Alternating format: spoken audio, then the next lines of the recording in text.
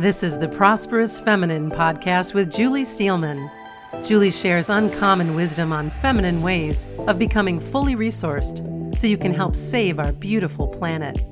Listen in if you want to heal your money story and do your part to birth a planet-forward consciousness. Hey, it's Julie.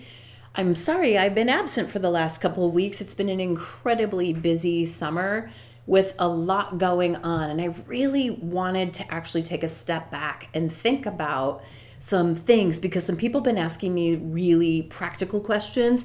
And so part of our prosperity path, right, is making good decisions. And I want to make a confession that I made a bad financial decision, or not bad, but less than ideal financial situation. And I think this is some of the stuff that we come up against, right, is I needed to sell my car and I went to the dealership and I ended up leasing a vehicle. And I'm not sure even why, when I think back, I did that. Personally, for me, I don't recommend leasing a vehicle. So there's so many reasons why. In this particular situation, I had a BMW. I traded a BMW for a new BMW. The BMW that I wanted was the SUV X3. They were coming out as a hybrid, and it's what motivated me to go. The day I went, they recalled the battery on that hybrid, but they said it would be ready to go in a few months. So the dealership says to me, take the 5 Series, it's a hybrid, see if you like it, and then we'll swap it out for you when the X3 is ready. But if it doesn't happen within a year, you're staying in that car for 3 years. And I'm like, no problem, thinking that's not going to happen. Well, they decided to never make the X3 hybrid. They dropped it as a product. So now I'm in this humongous sedan, which was too big for me. But the thing that I want to share with you about is that I leased it.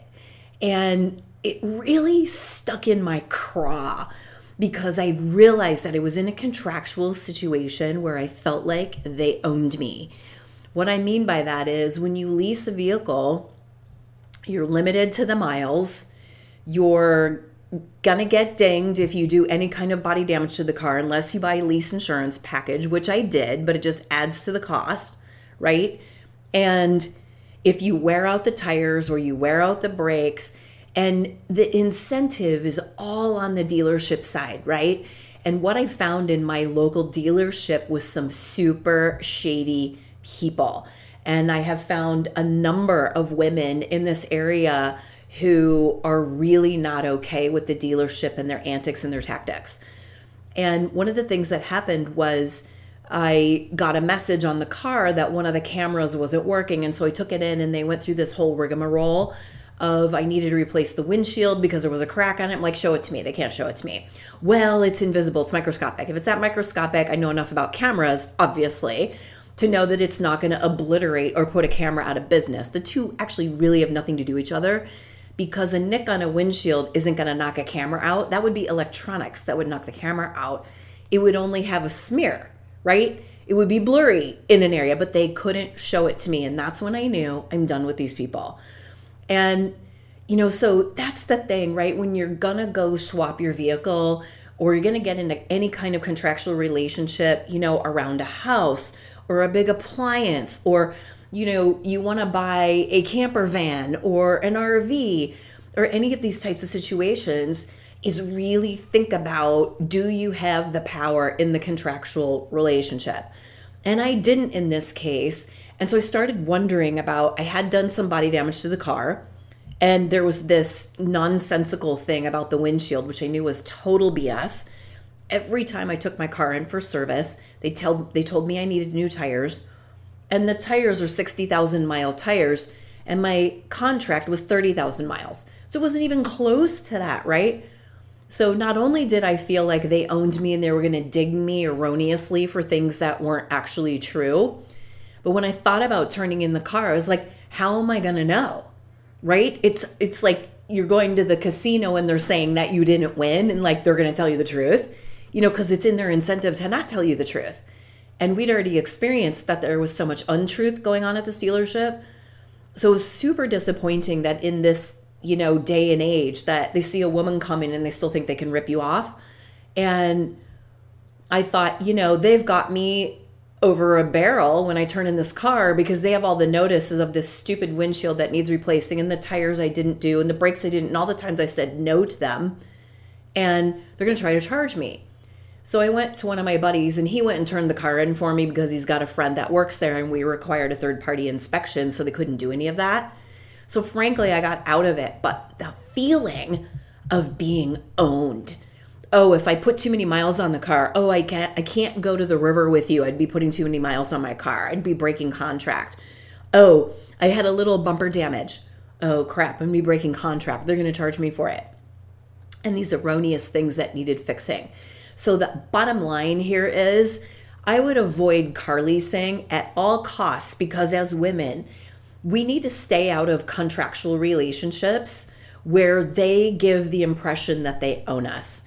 Now, I got out of this one because I found a workaround and I had ideas in my pocket. So if you're still leasing a car and you're about to get out of it or when you turn it in, first of all, take a big burly guy with you. I'm sorry, but that's what we need to do. And the second thing is if they start dinging you for stuff that you think is ridiculous, get in the car with them and make them prove it.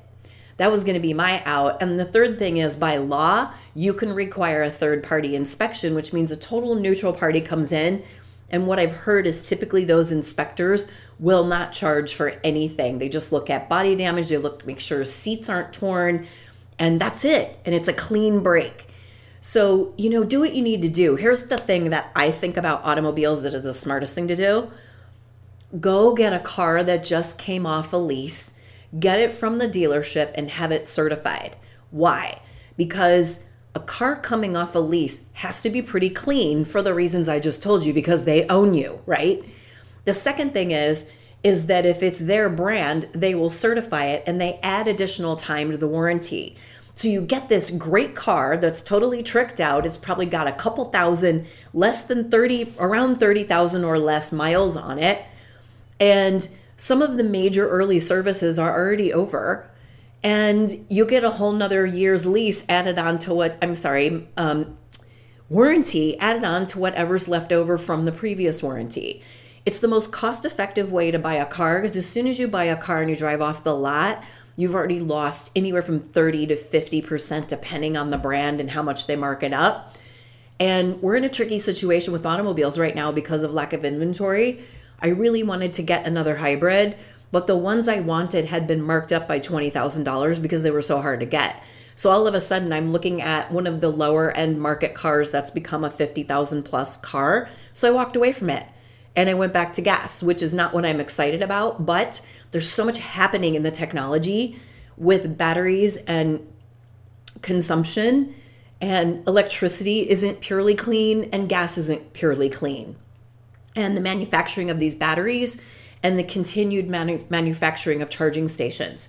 So it's like we're really in a bind about it. And so I think one of the best things to do is buy a healthy pre-owned vehicle at a reasonable price while we go through this sea change of gas, electric, hybrid. Where are we going to actually end up?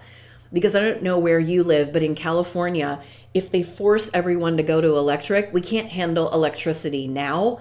When I'm on the coast, but when it's 100 plus degrees in Sacramento, they're telling all of us to stop using all of our electronics. So I don't know where they're going to manufacture more electricity to all of a sudden plug in all these vehicles too. So I think there's a lot to think about. And I think just really one of the key things I want to leave you with is make sure any contractual relationship you might be getting into, go really slow. And if you're in a situation where they're going to own you or have you over a barrel and you don't have a way out or a third party co-signing the end or the termination of that contract, don't enter into it. So that's my 2 cents about buying a car and what to do and all the considerations. Until next week, bye.